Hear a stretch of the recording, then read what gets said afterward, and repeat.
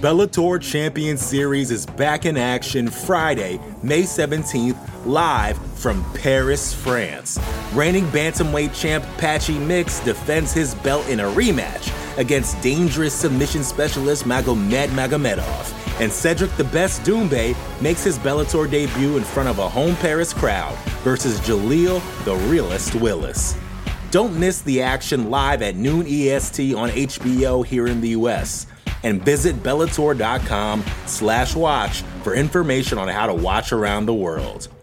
This is the very first time you'll be able to stream a Cedric Doumbé fight here in the US, so make sure you don't miss it. You're listening to the Vox Media Podcast Network.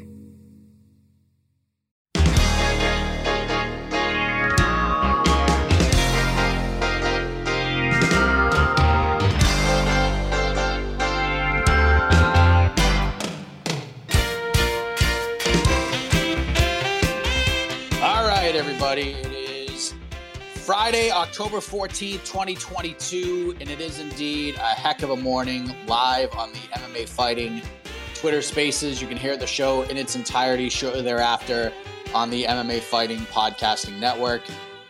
Happy Friday to us all. I am Mike Heck. Hope everyone's having a great day. It is a free-for-all Friday. We are on the eve of UFC Vegas 62. The UFC is back after a week away. You know what that means? We are officially 8 days away from UFC 280. 8 days away from crowning a new lightweight champion in the Ultimate Fighting Championship. Charles Oliveira, Islam Makhachev, vacant lightweight title fight, headlines that card, one of the most anticipated fights of the year. And that's the second of two title fights because no one's even really talking about the co-main event between Aljamain Sterling and TJ Dillashaw, the former champion. That card is just loaded from start to finish, top to bottom. I can't wait for it. Again, allow me to tease something that I cannot tell you about. It's going down next Saturday, not just the fight card, but something very exciting with MMAfighting.com in regards to this event. So stay tuned. Hopefully Wednesday, we will be able to reveal that lovely, lovely information. Now, before we go to the callers for Free For All Friday, a mystery was finally solved. A mystery that we have been pondering on this program for weeks and weeks and weeks. We've had headlines based on this mystery that we've been trying to solve.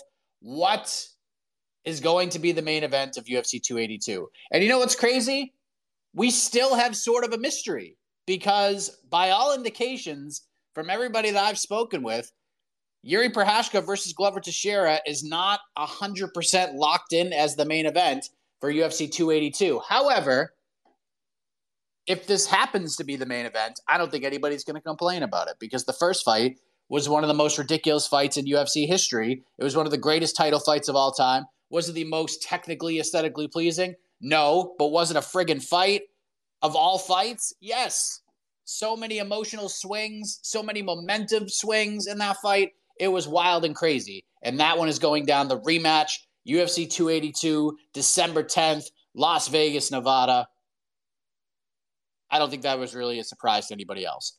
I am surprised that this is officially locked in as the main event, but that doesn't mean that it still can't happen. So hopefully we get some answers and hopefully we get this locked down because we have been talking about it on this program so many times.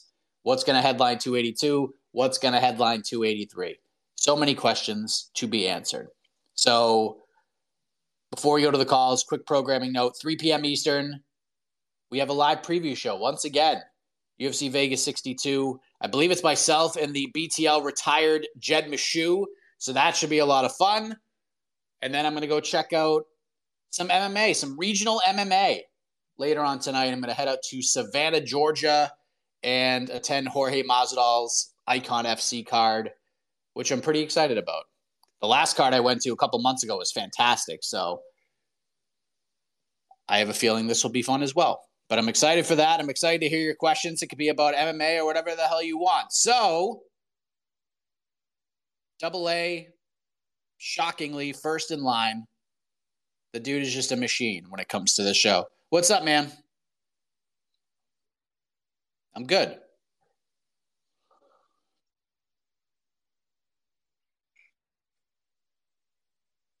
About TJ versus Sterling. I guess me asking questions about it doesn't count, huh? Well, I mean, look, I'm sure one or two people are talking about it, but when we talk about like the main storylines of this card, it's all focused on the main event. I'm messing with you. Yeah, I hear you though. Well played, Double A. Well played. So Luke Rockhold had an interview. I believe it was with MMA Junkie that came out recently, and he made some interesting comments. He said, like, when he lost the belt, that Dana White said he ain't shit and stuff like this, and pardon the language, and that when he went and did his modeling gig, that he gained leverage back in the UFC because of that. I was just wondering to hear your thoughts on that. And secondly, just the potential on this upcoming card. Does it have the potential to be a card to succeed, like past the expectations that the fans have? Because it's not a card that's being exactly hyped. All right, thanks, man. Have a good day. Thank you, sir. Yes, we actually wrote about that interview in our morning report on MMAfighting.com. Yeah, I mean, this is nothing really new from Luke Rockhold. He basically spent his entire final fight week just getting a lot of things off of his chest between his interview on the MMA Hour, his media day scrum. He's diving a little bit deeper into some of that stuff. But yeah, it's his relationship with Dana White has not been a great one. His relationship with the UFC has not been a great one. And the thing for him is it was always about Luke down the stretch. It wasn't always about being the champion. He just wanted to prove to himself that he could still do it. And that fight with Paulo Costa was insane. He wasn't doing that for the company. He wasn't doing that for Dana White. He was doing that for Luke Rockhold. And what a way to go out. See, this is how you do a retirement. This is how it's supposed to be done. Now, he didn't win. I get that. But in terms of going out on a high note, pulling a George Costanza, dropping a one-liner, and then leaving the room and leave people wanting more, Luke Rockhold did that. We were all concerned heading into that fight with Paulo Costa, that he was just going to get deaded in the first round. We were nervous. We didn't want to see it. And then they go out and have a blood and guts war, and I left that fight at the end thinking, if he wants to do this again, sign me the hell up, because that was fun as hell. But he walked away, and I think that was a pretty good decision on his part. He's going to make a ton of money outside of the cage, and who knows? Maybe we'll find Luke Rockhold on the undercard of a Jake Paul pay-per-view someday, like fellow middleweight Uriah Hall. You never know. Never say never in this crazy sport of ours. As far as Vegas 62 goes, listen, this card to me is much better than Vegas 61. Much better. I like this main event more than the Mackenzie Dern Yan Xiaonan main event. The stakes are a little bit higher here, in my opinion. The co-main event's good. Cub Swanson dropping to 135 is very interesting. Of course, weigh-ins are going to be coming up in a little while. Askar Askarov, Brandon Royval friggin' rules. Dusko Todorovic, Jordan Wright is just going to be, it's like going to be like a cartoon fight where you just see two guys get into a mode where they just attack each other, and you're just going to see smoke flying everywhere. And then one dude's just going to fade backwards, and then one dude's going to be unconscious on the ground. That's what that fight's going to be like. Misha Serkinov, I have tons of questions about him. Mana Martinez should be a showcase fight against Brandon Davis. Nick Maximoff, Jacob Malkoun will be just a big wrestling fest. Joe Anderson Brito is a fun prospect that I'm very excited about. Pierre Rodriguez is undefeated. She's fun. Tatsura Taira's back. And we get a freaking Mike Jackson fight. We get Mike the Truth Jackson against Pete Rodriguez kicking things off. But the fight that's really the one that I'm circling the most, that I'm very interested in, is the Victor Henry Rafael Assunção fight. Because I've been high on Victor Henry for a long time. He should have got a UFC shot a long time ago. This man has more than paid his dues outside of the octagon. He had a fantastic debut against Raoni Barcelos. And to me, it didn't really surprise me because I know how good Victor Henry can be. But is he UFC top 15 level? I have questions. Was he just that much better than Raoni Barcelos? Or was this I was supposed to fight this guy, now I get this guy, this is a little different? And then Rafael Assunção, he hasn't fought in a long time. He's on a 4-fight losing streak. But this guy only loses to, like, the top dudes. This dude only loses to the top dudes. So his last 5 losses were to TJ Dillashaw, Marlon Moraes, who at the time was just murking everybody, Corey Sandhagen, Cody Garbrandt, and Ricky Simone. It's kind of a murderer's row. And this was Cody Garbrandt, who was like rejuvenated. He looked good. He was a step ahead. He looked extremely focused. We're going to see how good Victor Henry really is. And I'm very intrigued by Rafael Assunção. Hasn't fought in 10 months since he got knocked out by Ricky Simone. Training at Extreme Couture. It's going to be a good fight. That's the one I'm looking at. So I think this one will exceed expectations. Just, I think we go in, like I go into a lot of these fight night cards, I have to judge a book by its cover in some way because that's what we're supposed to do. But at the same token, I go in kind of with just an open mind. Like I went and saw Halloween Ends last night. I wanted to go in with an open mind. I didn't want to read any reviews. I think a lot of you know my feelings on Halloween Kills. I thought it was nostalgic and okay, but I thought the town of Haddonfield was a bunch of morons, and that drove me crazy about the movie. So I went in last night and watched it, and I enjoyed it. It was intense. It was definitely different, but I liked it. And I went in there open-minded, didn't have lofty expectations like I've had for the other ones. So, and that's how I handle these fight night cards. Let's go to Drew. Drew, are you there? You just got to unmute yourself. I'm here. Can you hear me? Yep, I got you, man. I'm good, man. I'm good. I'm out here in Cleveland, Ohio. Just wanted to kind of touch base with, they have Volko being he's officially the backup in case, Charles decides to not make weight. But what are your thoughts on, Charles has a way of, dragging people into deep waters. Do you think he's going to be able to do that with Islam? I mean, Islam's just super talented. Sure, Charles is he's a grappling and jiu-jitsu expert. Is it possible that he's able to submit him in like the 3rd round or something like that? I mean, what are you thinking? This fight is so interesting. It's just so interesting because I don't know, like a lot of people talk about Oliveira's guard and fighting off of his back, and Islam's not an idiot, and he trains with freaking Khabib Nurmagomedov. He trains with Usman Nurmagomedov. He trains with all those guys. I know he's gotten rounds in with Kamaru Usman. There's been videos about that. The dude's not an idiot. I don't see a world where Charles Oliveira submits Islam Makhachev off of his back. I can see a world where Charles Oliveira just knocks him dead. That is a possibility because we've seen Islam get knocked out before by guys who with much less power than Charles Oliveira has.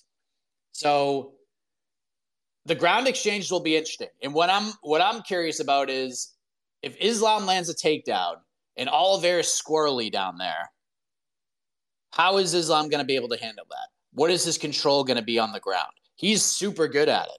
But Charles is a very tricky grappler, especially when there's chaos. I mean, he thrives in chaos no matter what.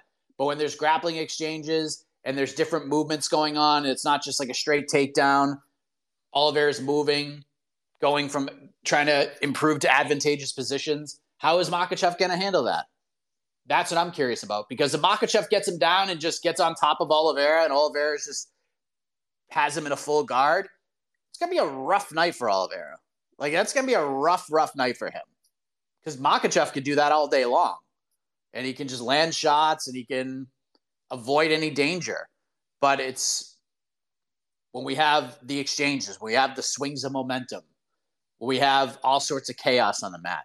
That's what I'm looking forward to. Maybe Makhachev goes for a takedown, his momentum swings too far one way or the other, and Oliveira's ready for it and can just lock in submissions real quick. But I think this is going to be decided. I think this is going to be decided on the feet in a lot of ways. I think that's Oliveira's best chance. Now, Makhachev can strike. He's not known for his striking, but he can. He's a very good counter striker. His left-hand counters are nasty. They're nasty. And we've seen Oliveira get clipped in almost all of his fights. But I still think Oliveira is the better striker. He's the more powerful and more polished striker. And I know Makhachev's on this big winning streak. He does have a ton of experience. He gets big-time experience in the gym every single day. But he has not faced the caliber of fighter that Charles Oliveira has consistently. He hasn't been in there with Justin Gaethje. He hasn't been in there with Dustin Poirier. He hasn't been in there with Chandler. He hasn't been in there with a lot of these guys. And again, that's not his fault. But regardless of whether it's his fault or not, Oliveira has been in there with those guys, and Makhachev has not. So I just can't wait for it. I have so many questions. I cannot wait for that fight. Let's go to Octagon. Mikey, you're on deck. Good. How are you, sir? Yes, I'm leaving for Abu Dhabi next Wednesday, so I will be there Thursday. Let me tell you one thing about Abu Dhabi. It's favoring all the whole climate, the whole environment, with all the people from that particular regions are favoring Islam. I want to hear your take. It seems that the UFC is setting up something in favoring for Islam and Khabib, his group. How do you look at this? Thank you and good luck today. Yeah, I mean, Islam is a star over there, just like Khabib was a star over there. It's going to be the same way. Again, you attach Khabib to the situation, it makes Islam look more larger than life. And that's what's going to happen here. That's why you have a lot of fighters from that region competing on this card. That's why Bilal Muhammad's on this card. So you're going to get a lot of that. So I don't know if it's like a favorite thing. It's just, again, this is what the UFC has to do. They have a deal in place with this arena, with this government. They pay them a lot of money to put these cards on, and they have to load them up. They can't bring Mackenzie Dern, Yan Xiaonan to Abu Dhabi. This is what they have to do. They have to load it up, and this is the biggest fight they could put on there, in my opinion. This is gigantic. And this is why I feel like Oliveira is kind of in the good graces of the UFC in some ways. Maybe not for this particular fight, but if he goes out there and beats Islam Makhachev, I think the world is kind of his oyster right now. If he wants to go fight Conor McGregor, if that's the fight he wants, the UFC is not going to argue with him, I don't think, unless McGregor is going to be out for like another whole year. But I really think that if this is what Oliveira wants, if he goes out there and goes to Abu Dhabi and beats this dude and snaps his 10-fight win streak and does it on somewhat enemy territory, the UFC is not really going to have a choice but to give this man what he wants. And it could be Conor. That's the one he keeps yelling about and keeps talking about. Could be somebody else. But it's a big opportunity for Oliveira too. It's an away team thing for him. Makhachev's going to be the guy that's over. I mean, we saw it with Khabib when he fought Dustin Poirier. We saw it with, more with Poirier, not really with Gaethje because that was a different time, but you know what I'm saying. But yeah, I mean, he's going to be the guy that's over. He's going to be the babyface in this situation, 100%. Let's go to Mikey. Good morning to everyone. So just gonna try and rattle these off really quick. Glover and Yuri too. I'm not entirely keen on it. I just wish they need to stop doing immediate rematches, especially when there's definitive finishes. Also, I do, as much as I love that's going to be here in Vegas, it's like literally wait one more month and that could have headlined the Brazil card. Okay. Hope you have fun at Icon Fights. A Contender Series alum Solomon Renfro is fighting on there, so that should be fun. And again, as I was touching on the other day or last week, it's just with TJ Dillashaw and Aljamain. Like, I know we kind of tongue-in-cheekly joked about it not being talked about, but that's the thing. The entire focus of next week's card will be the main event, as it should. And meanwhile, Aljamain Sterling is just there. Like, imagine the luxury of being an Abu Dhabi attendant going like, oh, here's this extra title fight that I don't give a shit about. That's just going to be on here.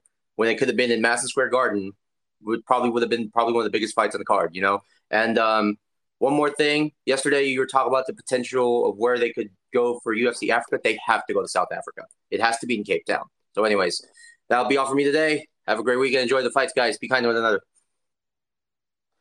Thanks, man. I don't understand. Like, how does no one want to see this rematch? Not no one, but how does this not tickle everybody's fancy that they're running this one back? It was such a crazy fight. It wasn't like Yuri knocked him out in the second round. Like, Glover was a minute away. Glover was a minute away from retaining his title and pulling off this upset that very few people thought he could. And then he got submitted. He got subbed. It was crazy. I can't wait to see it again. I don't know if we're going to get we're not going to get the same fight, but I still have a lot of the same questions. And now we're going to add what adjustments can be made on top of that. What happens if Glover gets his back again? What kind of adjustments has he made to the defense of Yuri Prochazka, to the survival mode of Yuri Prochazka, to his durability that not a lot of people thought he had on the mat? I can't wait to get the answers to those questions. I don't know what else they're going to add to this card, but it needs some work. Hopefully by next Saturday, we find out whether or not that is the main event. If they got something else up their sleeves, I'm not really sure. The Aljo TJ fight, again, I really think that by this time next week, we're going to be amped up for that fight. Aljo does such a great job of just sort of saving the hype. I mean, he does interviews and stuff, and you get the quotes, and he's talking shit about TJ and going in there saying, I've already prepared myself for a guy who's quote unquote on the sauce or whatever. That's cool. But when he gets a microphone in front of his face, when there's press conferences and all that, and those two start going back and forth, I really think that one's going to be the fight that gets amped up the most. And if they go to South Africa, it's not a bad idea either. I mean, that whole region of the world is like wide open right now. And there's a lot of parts of Africa who have like no idea what MMA is.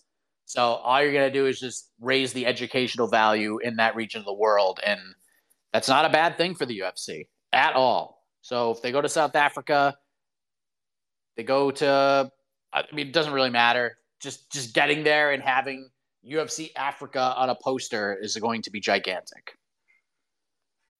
The Bellator Champions Series is back in action Friday, May 17th, live from Paris, France. Reigning bantamweight champ Patchy Mix defends his belt in a rematch against dangerous submission specialist Magomed Magomedov. And Cedric the Best Doumbé makes his Bellator debut in front of a home Paris crowd versus Jaleel the Realist Willis.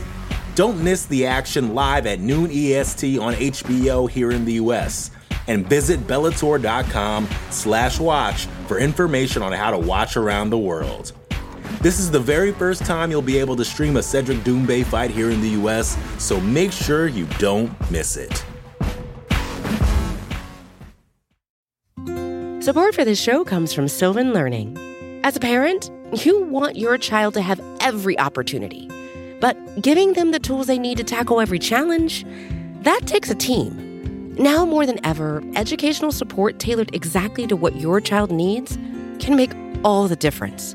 That's why parents have trusted Sylvan Learning for 45 years as the ultimate teammate in their child's educational journey, instilling in them a love for learning and a passion for reaching the next level. And Sylvan's Insight Assessment can identify gaps in learning and areas that could be of concern for your child. It's a 360-degree view into your child's learning that you can't find anywhere else, and helps ensure that your child didn't miss something in school that might put them at a disadvantage in the future. And right now, it's the best price of the year at $29. Go to sylvan29.com to learn more and get your child's assessment for only $29. That's SYLVAN29.com. Let's go to Zeke. Let's see if we can get him on the first try. We've had a tough time with this, but maybe we can do it this time. Zeke? No way. Got him. 1 for 1 on a Friday. Nice. Wade Boggs type numbers. This means I got to put up a performance and absolutely not botch any names. So here we go. Free for all Friday, Mike. How are we feeling? We're feeling good. All right, so I kind of want to, add on to what we just had, a nice little conversation about Islam versus Charles. And then I want to take us a little further down that card. I'm going to skip the co-main and talk about Sean O'Malley, Peter Yan. And then I got a little fun one for you, and then I'll leave. First things first, you see my hobby. I kind of change it periodically as the fights change. I'm in on Charles for sure. I just am very, very, very surprised you're still getting a plus number. I mean, if you do look at the betting lines, it's very interesting. They opened Charles is almost like a $2 or $3 dog, and now he's like a plus 140, plus 150 type number. That has nothing to do with the fight, though. With that being said, I think you're 100% right. I think Islam's going to have a tough time keeping Charles down. If he can keep Charles down, it's going to be tough, man. Like I mentioned this on the show before. Paul Felder, you know what I mean, ended Charles Oliveira. This is obviously a way different Charles Oliveira, but in his guard with a bunch of elbows, a bunch of strikes, Islam Makhachev definitely has a little bit more of a, stronger grappling game than Paul Felder. But with that being said, Charles Oliveira on the feet is a dog. Like, he can 100% catch him, and I think he can catch him early. I think we've seen Islam's chin get tested, and I don't think Islam is Khabib. Moving forward, I'm very, very interested to see how Sean O'Malley recovers from the Pedro Munoz. I know it wasn't even I think he landed, 2 or 3 actual significant strikes with his hands. I think he landed 26 of 30 leg strikes thrown. I saw a stat that it was the most leg strikes landed on Sean in his career. If Peter Yan hits him with that many leg strikes the way that Peter throws strikes, Sean ain't going to be walking out of Abu Dhabi. He's going to get wheelchaired out of Abu Dhabi. With that being said, Sean's going to have to start fast. He's going to have to start quick and hopefully get him out of there. If he doesn't do it in the first round, I do not like Sean's chances. I have a really weird handicap and a really weird thought here. I know Abu Dhabi is extremely strict on the MJ stuff. And with that being said, I'm interested to see if that has an effect on Sean and his performance. And lastly, you know that Dana White's Fuck It Friday content is actually pre-recorded? What a disgrace. Can he do anything right, Mike? Have a heck of a week. I mean, I have the same feelings about the 280 main event. I just can't wait to see it. I just can't wait to see it. We can try to predict all we want, and we're probably all going to be wrong. And that's what makes this fight so interesting. I agree with you on the O'Malley-Yan fight. I think O'Malley needs to come out red hot. He needs to come out strong. He needs to come out and set a tone, because the longer this fight goes, the more it favors Petr Yan. That's just how that man rolls. And the F It Friday stuff, I don't care. Of course he pre-records them. He's probably got 12 in the can right now. Have you seen what Dana looks like? He looks like a third of his own of the size he was. So I mean, his life has changed because of this new doctor. So I mean, he can't be sitting there cheating every week. He probably has to do one big cheat run and just changes his shirt 5 times. Those things are in the can. Probably just once a month he goes into the kitchen and eats 6 things and has them all in the can. I saw one got pre-released a little bit early yesterday, and then it got deleted. Apparently he's not going to like this one, but there's stuff that I watch him once in a while. I actually think Dean Thomas's parodies are way funnier and way better. I enjoy those much more. But Dana's got something cooking here with this F It Friday thing. Apparently it's going to be a television show, so who knew that just going to the kitchen and eating weird shit can get you your own television show. I'm in the wrong business, because I'll eat some deep fried Oreos dipped in chocolate chips. I don't know. Kenichi, what's up? Hey, what up, Mike? How are you? Happy Friday. Good, how are you? Good, man. You as well. I had one question. It's related to the welterweight division. But, right now in the top 10, we got these 3 undefeated guys. We got Hamzat, Shavkat Rakhmonov, and Sean Brady. And so I know Sean's fighting next week with Bilal. A couple months later, we got Shavkat and Jeff Neal. And, I think between the 3, Hamzat's kind of distanced himself in terms of stardom, got a bigger fan base, getting bigger fights. So kind of want to separate him of the 3. But I guess my question is, if Sean wins next weekend and Shavkat wins in January, they're creeping in the top 5. And I feel like guys ahead of him, or guys ahead of those 2 guys, are not too intrigued with those fights, high risk, low reward in terms of big fan name or fan base. But so you think it's time these 2 get matched up together if they both get wins? Kind of like a Cherukyan Gamrot type situation. But yeah, just wanted to see what you thought. Thanks, man. Have a good weekend. I think if Sean Brady loses to Bilal Muhammad and Shavkat beats Jeff Neal, that's the fight to make. I think Shavkat will probably fight the loser of that fight. That's what I think. If Bilal wins, I mean, he's just in such a weird spot now that Leon Edwards won the title because he doesn't really have a leg to stand on, really. He's a great social media follow. He's a good fighter. He's winning, and he's winning dominantly. But he's not like there's not a lot of Bilal Muhammad highlight reels. No one like there's I don't know. It's just he's just an interesting guy. Like he's very Leon Edwards-esque in a lot of ways, where he's gonna have to win a bunch of fights in order to get that title shot. He can call for it all he wants, but it's just not gonna happen. And it's unfair because if Bilal Muhammad is in Bellator, he'd probably be fighting for the belt now.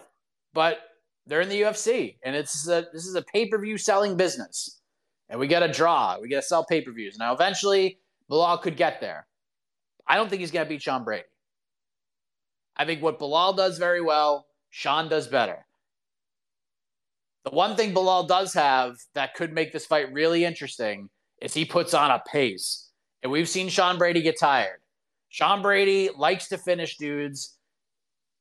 And if he can't get him out of there, he can struggle a little bit with that cardio. Now, I'm sure Sean has addressed that. Sean also got some nose surgery, got some things fixed up. Curious to see how that translates in this fight.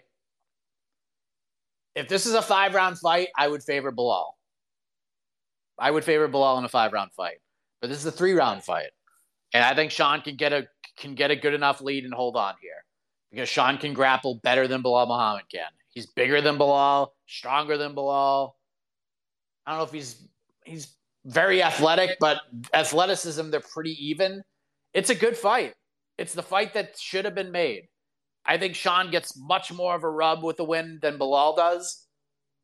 But Bilal is in that situation where he just can't lose. He can't lose. If he loses, he drops way back. While Brady loses, I think he still has a title. I think he can still get back. It's just a weird type of situation. Because you're right. I think Brady's following has gotten a little bit bigger. And I think people are starting to get on board a little bit more.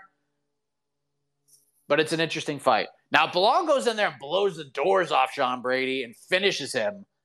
We might be having a different conversation right now. But I think if there's a finish, it's coming from Brady. But all in all, like if I had a bet on it, whether this fight goes to the decision or doesn't, I have a feeling it goes to the decision, and I think Brady fans and Brady bettors are going to sweat in that 3rd round. But it's just what happens in the first 2. How dominant can Brady be? Can you sneak a 10-8 in there? Who knows?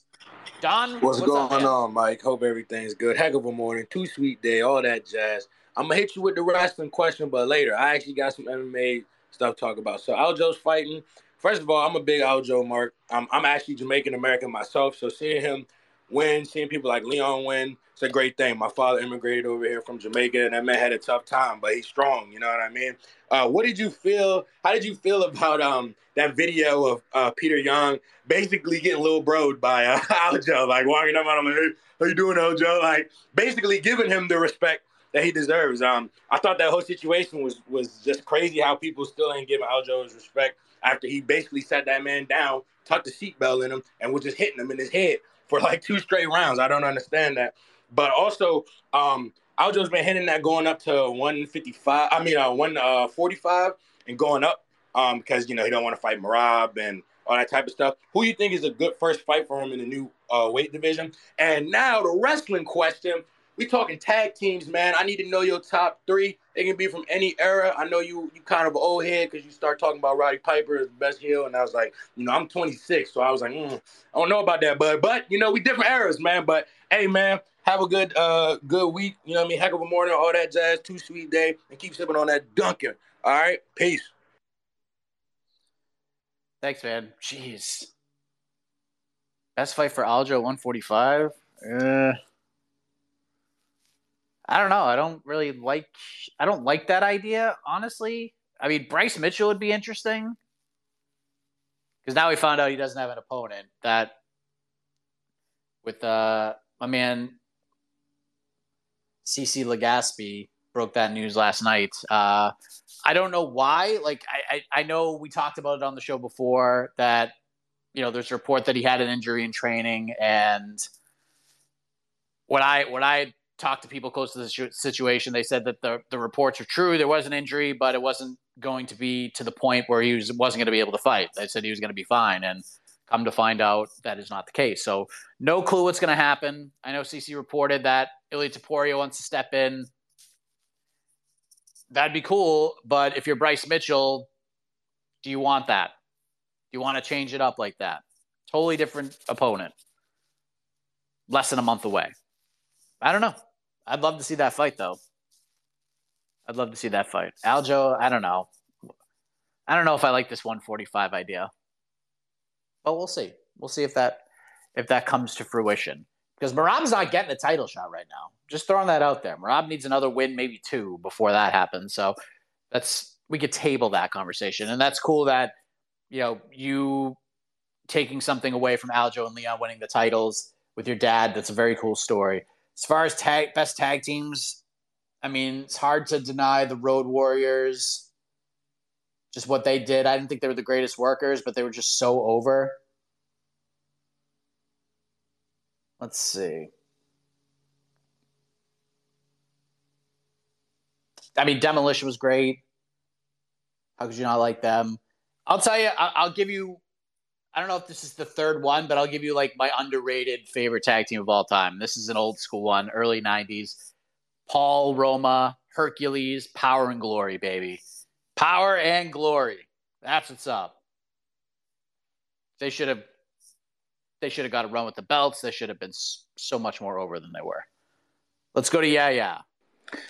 What's up, Big Mike? Happy Friday, man. What's going on? Not much the question. I've been kind of going back and forth with people about, this Aljo and Dillashaw fight.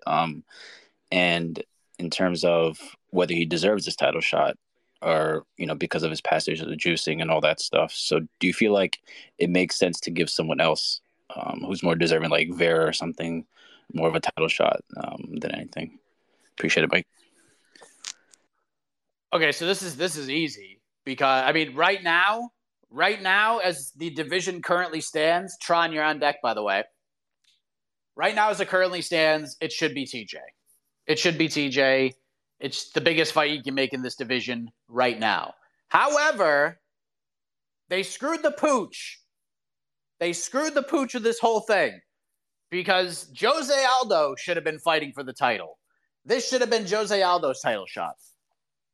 But instead, they give Jose Aldo to Merab Dvalishvili in altitude, for Christ's sake.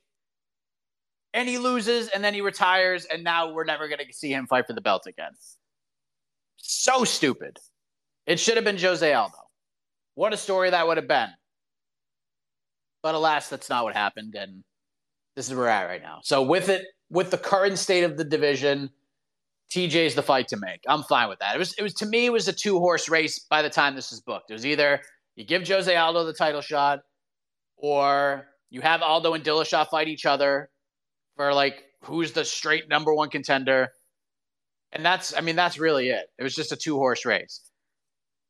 Now, what happens after this is going to be interesting. Because if Petr Yan wins and Aljamain Sterling wins, to me, I would give it to Marlon Vera. I would give him the next title shot. But if you want to do Marlon Vera versus Corey Sandhagen before that, fine. I don't have any issue with that. Of course, if Sean O'Malley wins, then he's getting the title fight anyways. But this division's really fun and interesting right now. That's for sure. There's a lot of players right now. Tron, what's up, buddy? Happy Friday. Hey, how we doing? Just good. How are you? Good. I just had a couple little things with kind of thinking, with the judges. I don't know if these are going to be, local judges or judges brought up from the U.S., but, with the hometown treatment, I mean, it definitely favors guys like Makhachev and, Muhammad for sure in that area.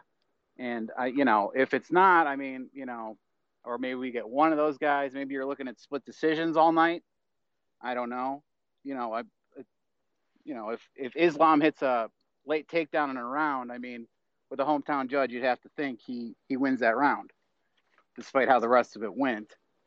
And also, as long as we're throwing out like stupid UFC shows, I always had the thought, why don't we do the Ultimate Fisher and have like Clay Guida versus Bryce Mitchell throwing dynamite in the lake, seeing who gets the biggest catfish or whatever. So yeah, that's all. Yeah, if you have any idea about the judges or anything like that, that was really the big question. So thanks. Thanks, man. So the last couple of cards, let me just pull this up real quick.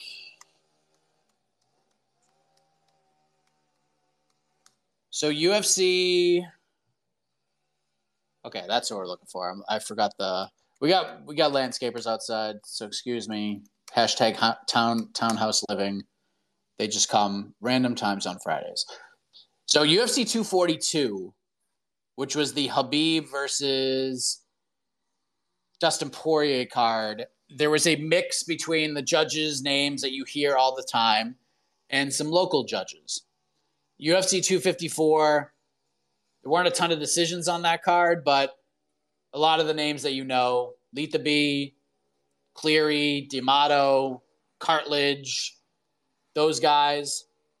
267, it was kind of a mix and match. A couple locals, it looks like. A couple of names that I don't recognize, so I don't know if they're local or not. But there weren't really like a ton of weird decisions. Most people were on the same page. Jan Sandhagen, all three judges scored it the same. Volkov, Tybura, there were 230-27s and a 29-28. Ankalaev, Ozdemir, 230-27s, 29-28. Hibas, Jandaroba, all three judges scored it the same. Tukagov, Ramos, all three judges scored it the same. Duraev, Kopylov, 30-27, 229-27s. Zaleski dos Santos, Santini, all three judges scored at 29-26. And then Ulanbekov, Nascimento was a split decision, the only one on the card. A couple 29-28s, and then Ben Cartledge, who is now licensed in Vegas, scored that for Nascimento. So, I mean, I don't think the judging is going to play a big factor more than it typically does, if that makes sense. We might get some screwy decisions, but I don't think it's going to be like hometown cooking type decisions. I just think it's just the same judges making shitty scorecards. We'll go to Toke, then we'll go to Brian, and then we'll go to Viking. Toke, what's up?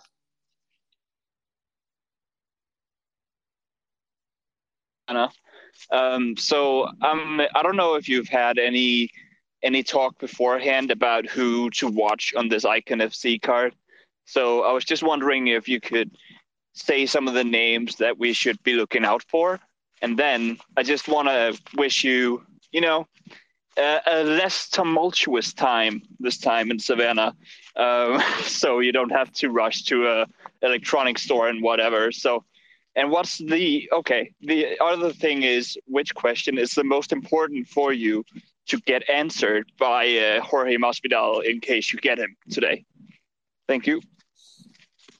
Thank you, sir. Yeah, I don't think we're going to have to deal with all of that, which is nice. We have new working equipment, new XLR, so hopefully we won't have any issues if I do get the chance to talk to him. I was told a very strong shouldn't be a problem.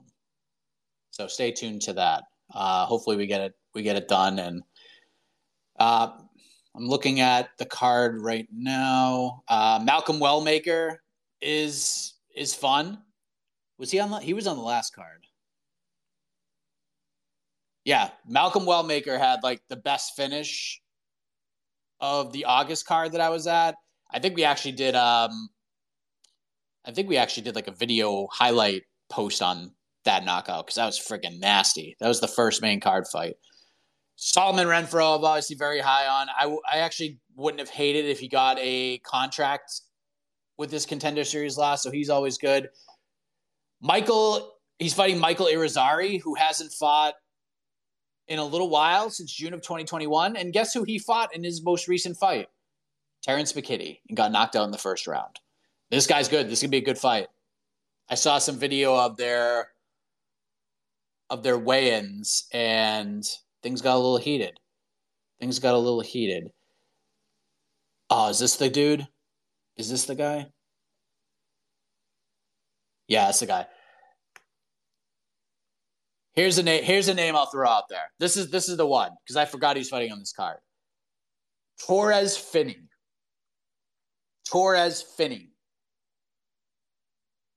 That's the one. This dude is a friggin' tank. He's a middleweight, but he's a 23-year-old guy who reminds me of Yoel Romero, but like a very green Yoel Romero. Like if Yoel Romero was 23 years old and found MMA, this is who this kid reminds me of. It's insane. So yes, he's the guy. The Bellator Champion Series is back in action Friday, May 17th, live from Paris, France.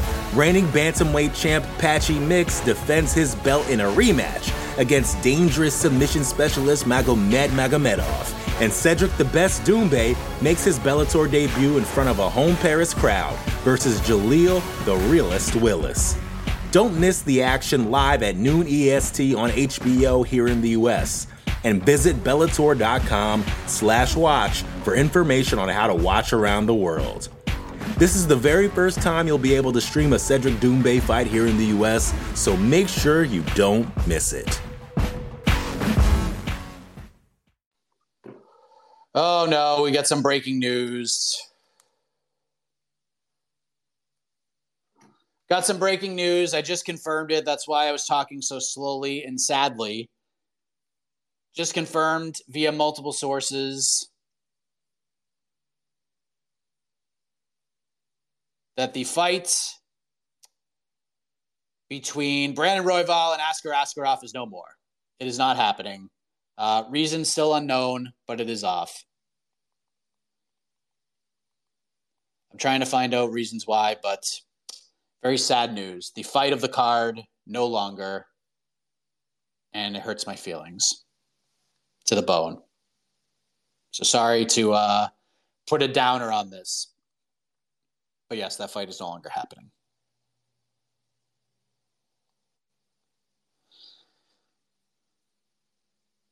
Let's go to Viking. Maybe Viking can cheer us all up because the best fight of the card is off.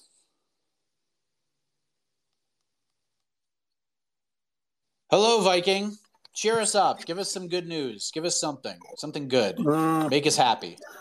I can't give you a good news, but I'm going to ask you a contradictory question because I'm going to ask about Francis Ngannou and UFC supporting Islam. So we all have seen some pretty extremely close decisions. Some of them are literally robbery, you could say. And if we are talking about judging and judges, since I have been watching UFC, I have seen 3 decisions which are Francis Ngannou just holding Cyril Gane after takedown and did nothing and got the W, and then Marab did the same thing and got the W with Aldo, and Caitlin Vera got the W for holding Holmes for the longest time. So my question is, Mike, about the main event of the UFC 280. What if this fight ends up with a close decision? I mean, I'm saying UFC is kind of getting behind Makhachev openly. So do you think they will even hesitate to give a decision to Makhachev? And one other thing, that please just don't say that no one called out Makhachev, because Guram Kudladze called out Makhachev after the Gamrot fight and he did not respond. So please. Thank you, Mike. Thank you, sir.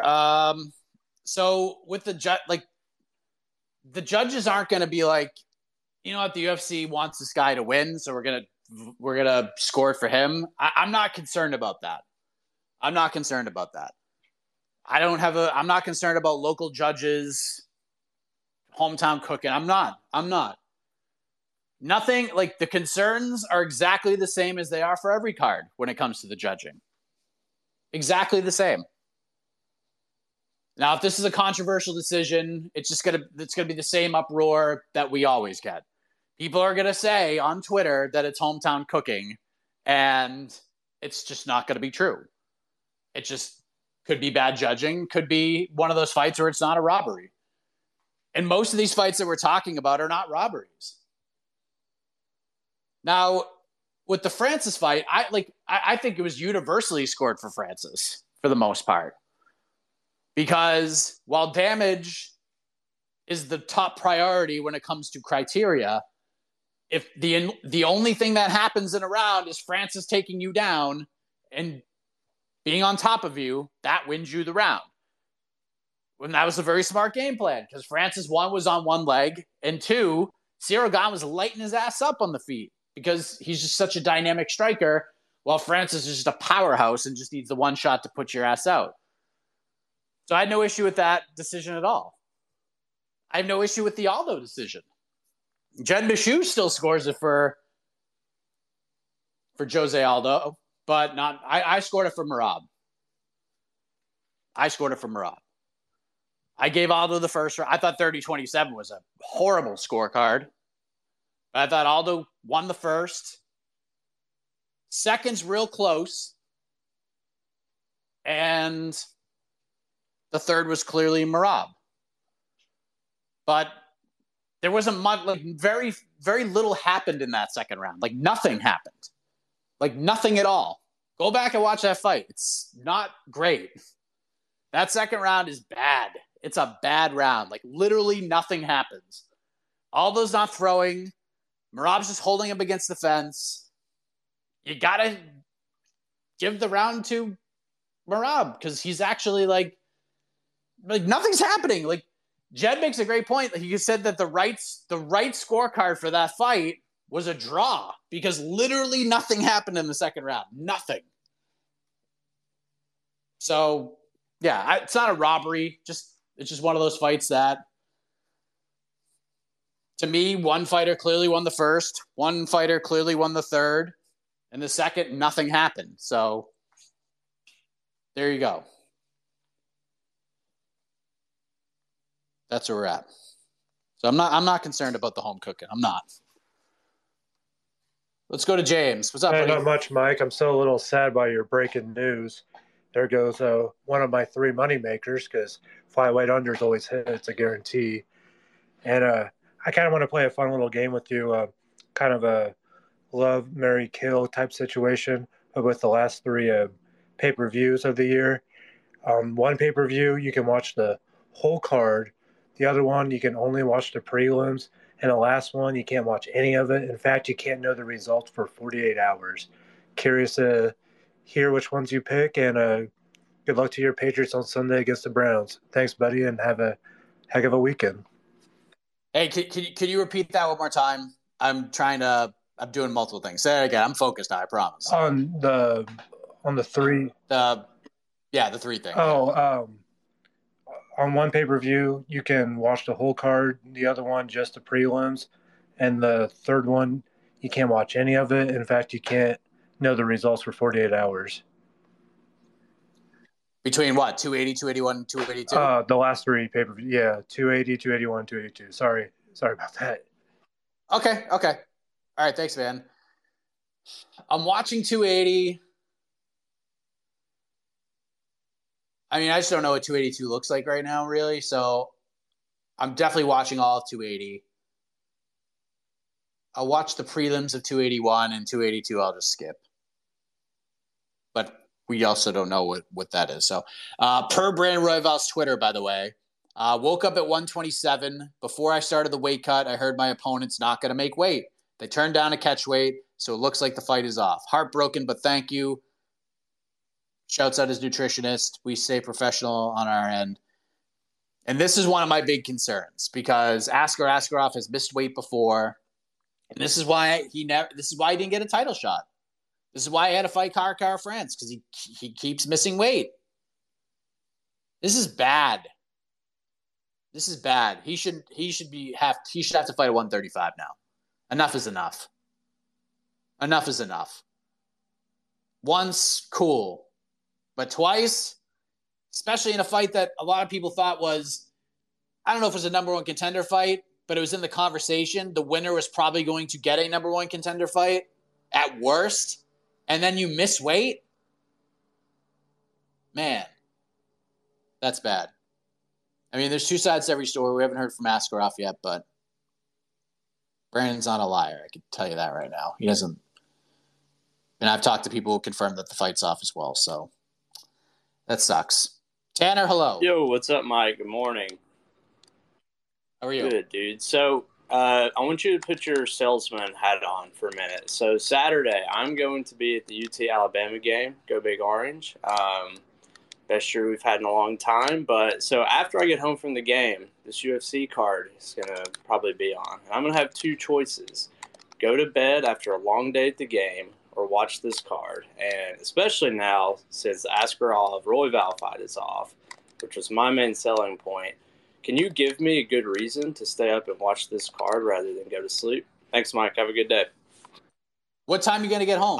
Probably that evening. But, I mean, if I'm too late, I usually just watch it on replay and don't look at Twitter for spoilers or anything. So, but this doesn't feel like the type of card that I need to do that with. So, well, what I will tell you is do what you feel is right. And if you don't want to watch, go to MMAfighting.com and we'll tell you what's happening. But yeah, that losing that fight just sucks. It sucks so bad losing that fight. But Jonathan Martinez, Cub Swanson's a good fight. Main event's got some stakes. Interesting matchup. We'll see what takes that main card spot. But man, that sucks. That hurts. All right, I can take a few more. I got to be done in like 6 minutes because my kid's got a half day today, so I have to go get him at school. And then I am on weigh-in duty today. So, Brad, what's How you doing, buddy? Yeah, I actually I came on the other day asking about John Jones and what that whole situation was. There was a rumor that swirled yesterday that he's fighting at 282. Any news or validity to that?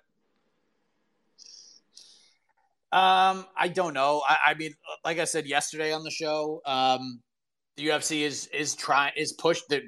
It's a last ditch effort. They're making a push to try to get him on the card.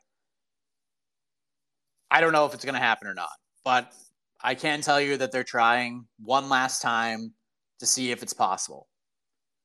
I don't know if it's against Stipe, maybe Francis, but I just don't see a world where Francis is going to be able to fight in December after that injury. I just don't think it's physically possible. But who knows? He's not really a human being.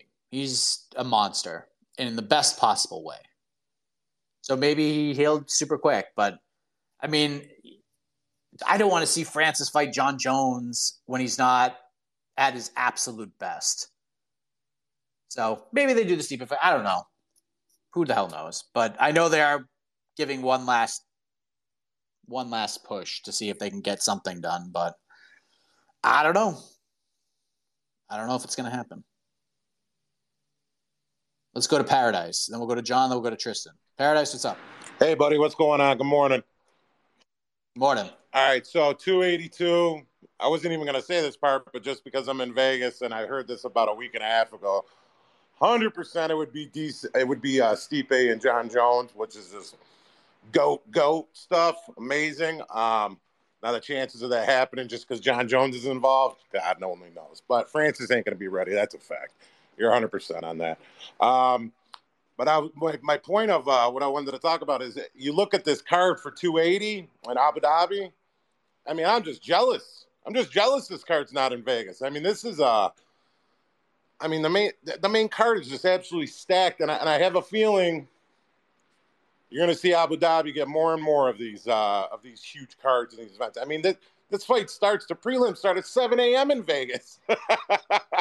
To put this kind of card on in that market with them being prime time, I got a feeling you're going to see it. It scares me because I love going to all the events in Vegas. We usually get the best ones.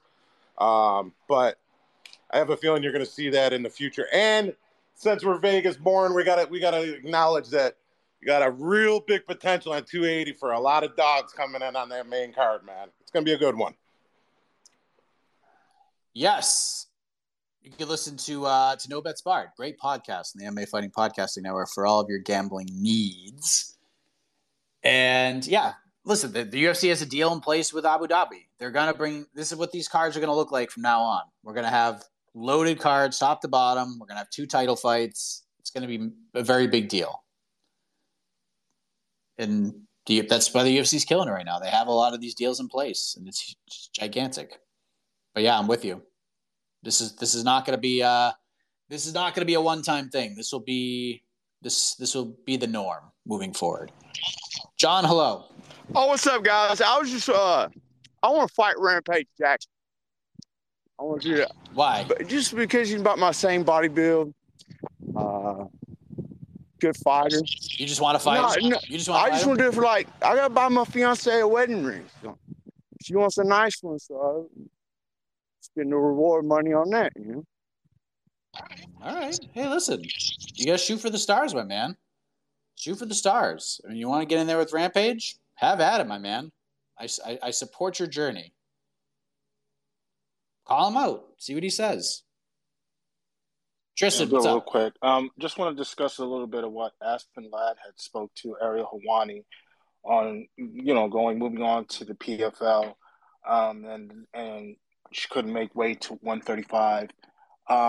It just the way her tone of the voice and the way she was speaking about everything, it just confirms that they got to shut this featherweight division down now. My thing is, do you feel like Amanda Nunes is just going to have to be like, listen, we got to shut it down? Because I don't think it's fair that, I'm going to fight somebody that has 2 wins, 3 wins, that barely there's any featherweights in the division, any fighters in that division. Aspelab was probably could have been one of the few, but I mean that it was just absolutely just ridiculous, this whole situation. So you feel Amanda just gonna have to be like, listen, just shut it down, or even Dana White be like, yo, there's no point for us to keep this open, just shut it down.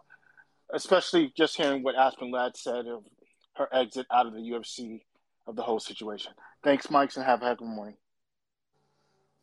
No, they're not going to shut it down. They're not going to shut it down until Nunes is done. Then they'll shut it down.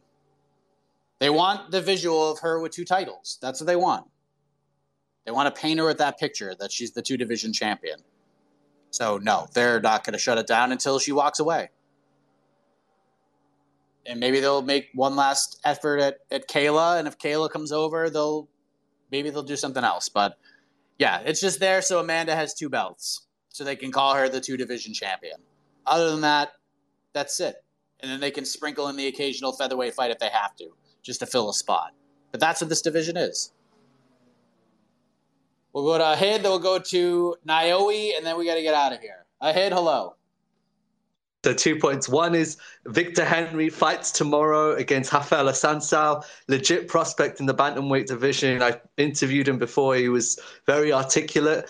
He trained Josh Barnett, catch wrestling, so he's one to watch. And lastly, Mike, John, I'm predicting this now. I'm very serious. UFC 280, Abu Dhabi, they're going to release a promo like they did for UFC 200. It'll be John Jones, Stipe Miocic at UFC 282. And the main reason is because Brett Okamoto, he usually says this fight is the main event. This fight's the main event. He never said it with Yuri and Glover. And they've done it before. Heavyweight title is the main event, co-main event, light heavyweight title. Remember UFC 220. So, yeah, John Jones, Stipe, UFC 282, I'm calling it. They are sitting on it. I truly believe that. Drop the mic, Mike. I don't know if that's true. Like I said, they're making a push to get John on that card. How far it gets, I don't know. It is very difficult. Landscapers are killing me right now. It's very difficult to get John and Stipe on the same page, especially with the fight that's less than 2 months away. So, I don't know, man. It's going to be tough. But if they could pull it off, I mean, no one's going to complain. All right, Naomi. What you got, man? How are you? Just got on mute. Oh, there we go. Sorry. How's it going, Mike? It's going well, my man. How are you? Good. First time on the show, so it's pretty cool. But I just have one question. So I've been thinking about this a little bit. Obviously at BTL, you always have, mostly the MMA fighting staff on, and then every now and again you have fighters on. Would you ever consider having like fans on or something like that? I'm pretty stoked because UFC Orlando's coming up. That's going to be my first UFC event. I'm going to live, so super stoked about that. But that's it for me. Thanks. Nice, man. Yeah, that should be a fun one. I don't know. I don't think I'm gonna have fans on BTL. It's just too unpredictable. I thrive in chaos. I'm cool with it, but I like to have some semblance of control and know who I'm dealing with. And even when you have fighters on, you don't really know. But I will say this. I want to do something sometime in 2023. There will be some kind of a show on MMA fighting that will involve fan participation. Not just from like a voting on a poll standpoint, but like being involved. What I want to do is I want to do like a MMA game show with fans involved. That's what I want. I have an idea of what I want to do, but it's just how to execute it in the best possible way. So I'm trying to say that we're close to this happening would be a lie, but it is something that I have thought about. It is something that I have brought forth to the powers that be. Now it's just a matter of executing. But right now it's just too crazy. We have like all this other stuff coming up. We have what we're going to do next Saturday that we haven't even announced yet. So it's something that's probably going to be put on the back burner for the time being. But yeah, I want to do something with the fans involved that they could participate in. Yes. All right, we have time for Brett. Brett, my man, how are you?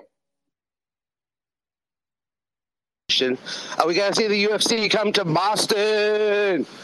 Hey, Mike, have a heck of a weekend. Love you, kid. Thanks, buddy. Yes, I don't know when.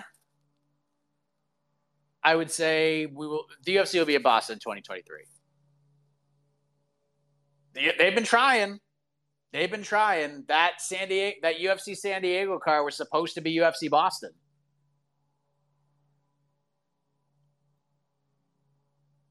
So, yeah, they're trying. They're trying to get there. It's just they haven't been able to get it done yet. But it's not happening yet. But, all right, I got to go. Weigh-ins are about to kick off. And that's that. So follow along MMAfighting.com. I'm going to pick up the little man at school in like a half an hour. And I got to produce and get this thing up on the podcasting network. So preview show, 3 p.m. Eastern, MMAfighting.com YouTube channel. Join us live. We'll have some fun. Tomorrow, I don't know if it's going to be 3:30 Eastern or if the start time is going to get pushed back a little bit because of losing another fight, potentially. So we'll let you know. Just know that 30 minutes before the broadcast starts, we will have the People's Pre-Fight Show where we just answer your questions the entire time. And then we'll watch the card together, and then we'll have a post-fight show afterwards. On to the next one on Sunday. So busy weekend as always here for MMAfighting.com. So enjoy the rest of your Friday, everybody. Love you very much. Have a heck of a morning.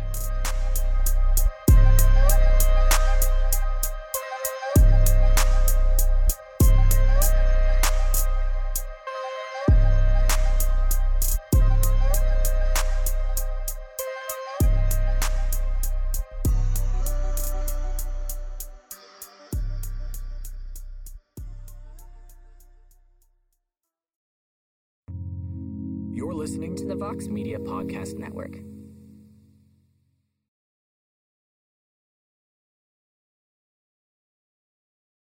The Bellator Champions Series is back in action Friday, May 17th, live from Paris, France.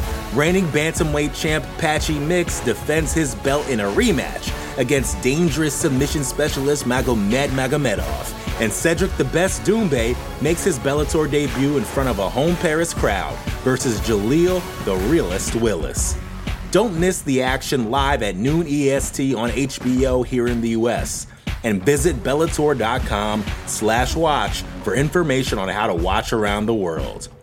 This is the very first time you'll be able to stream a Cedric Doumbé fight here in the US, so make sure you don't miss it.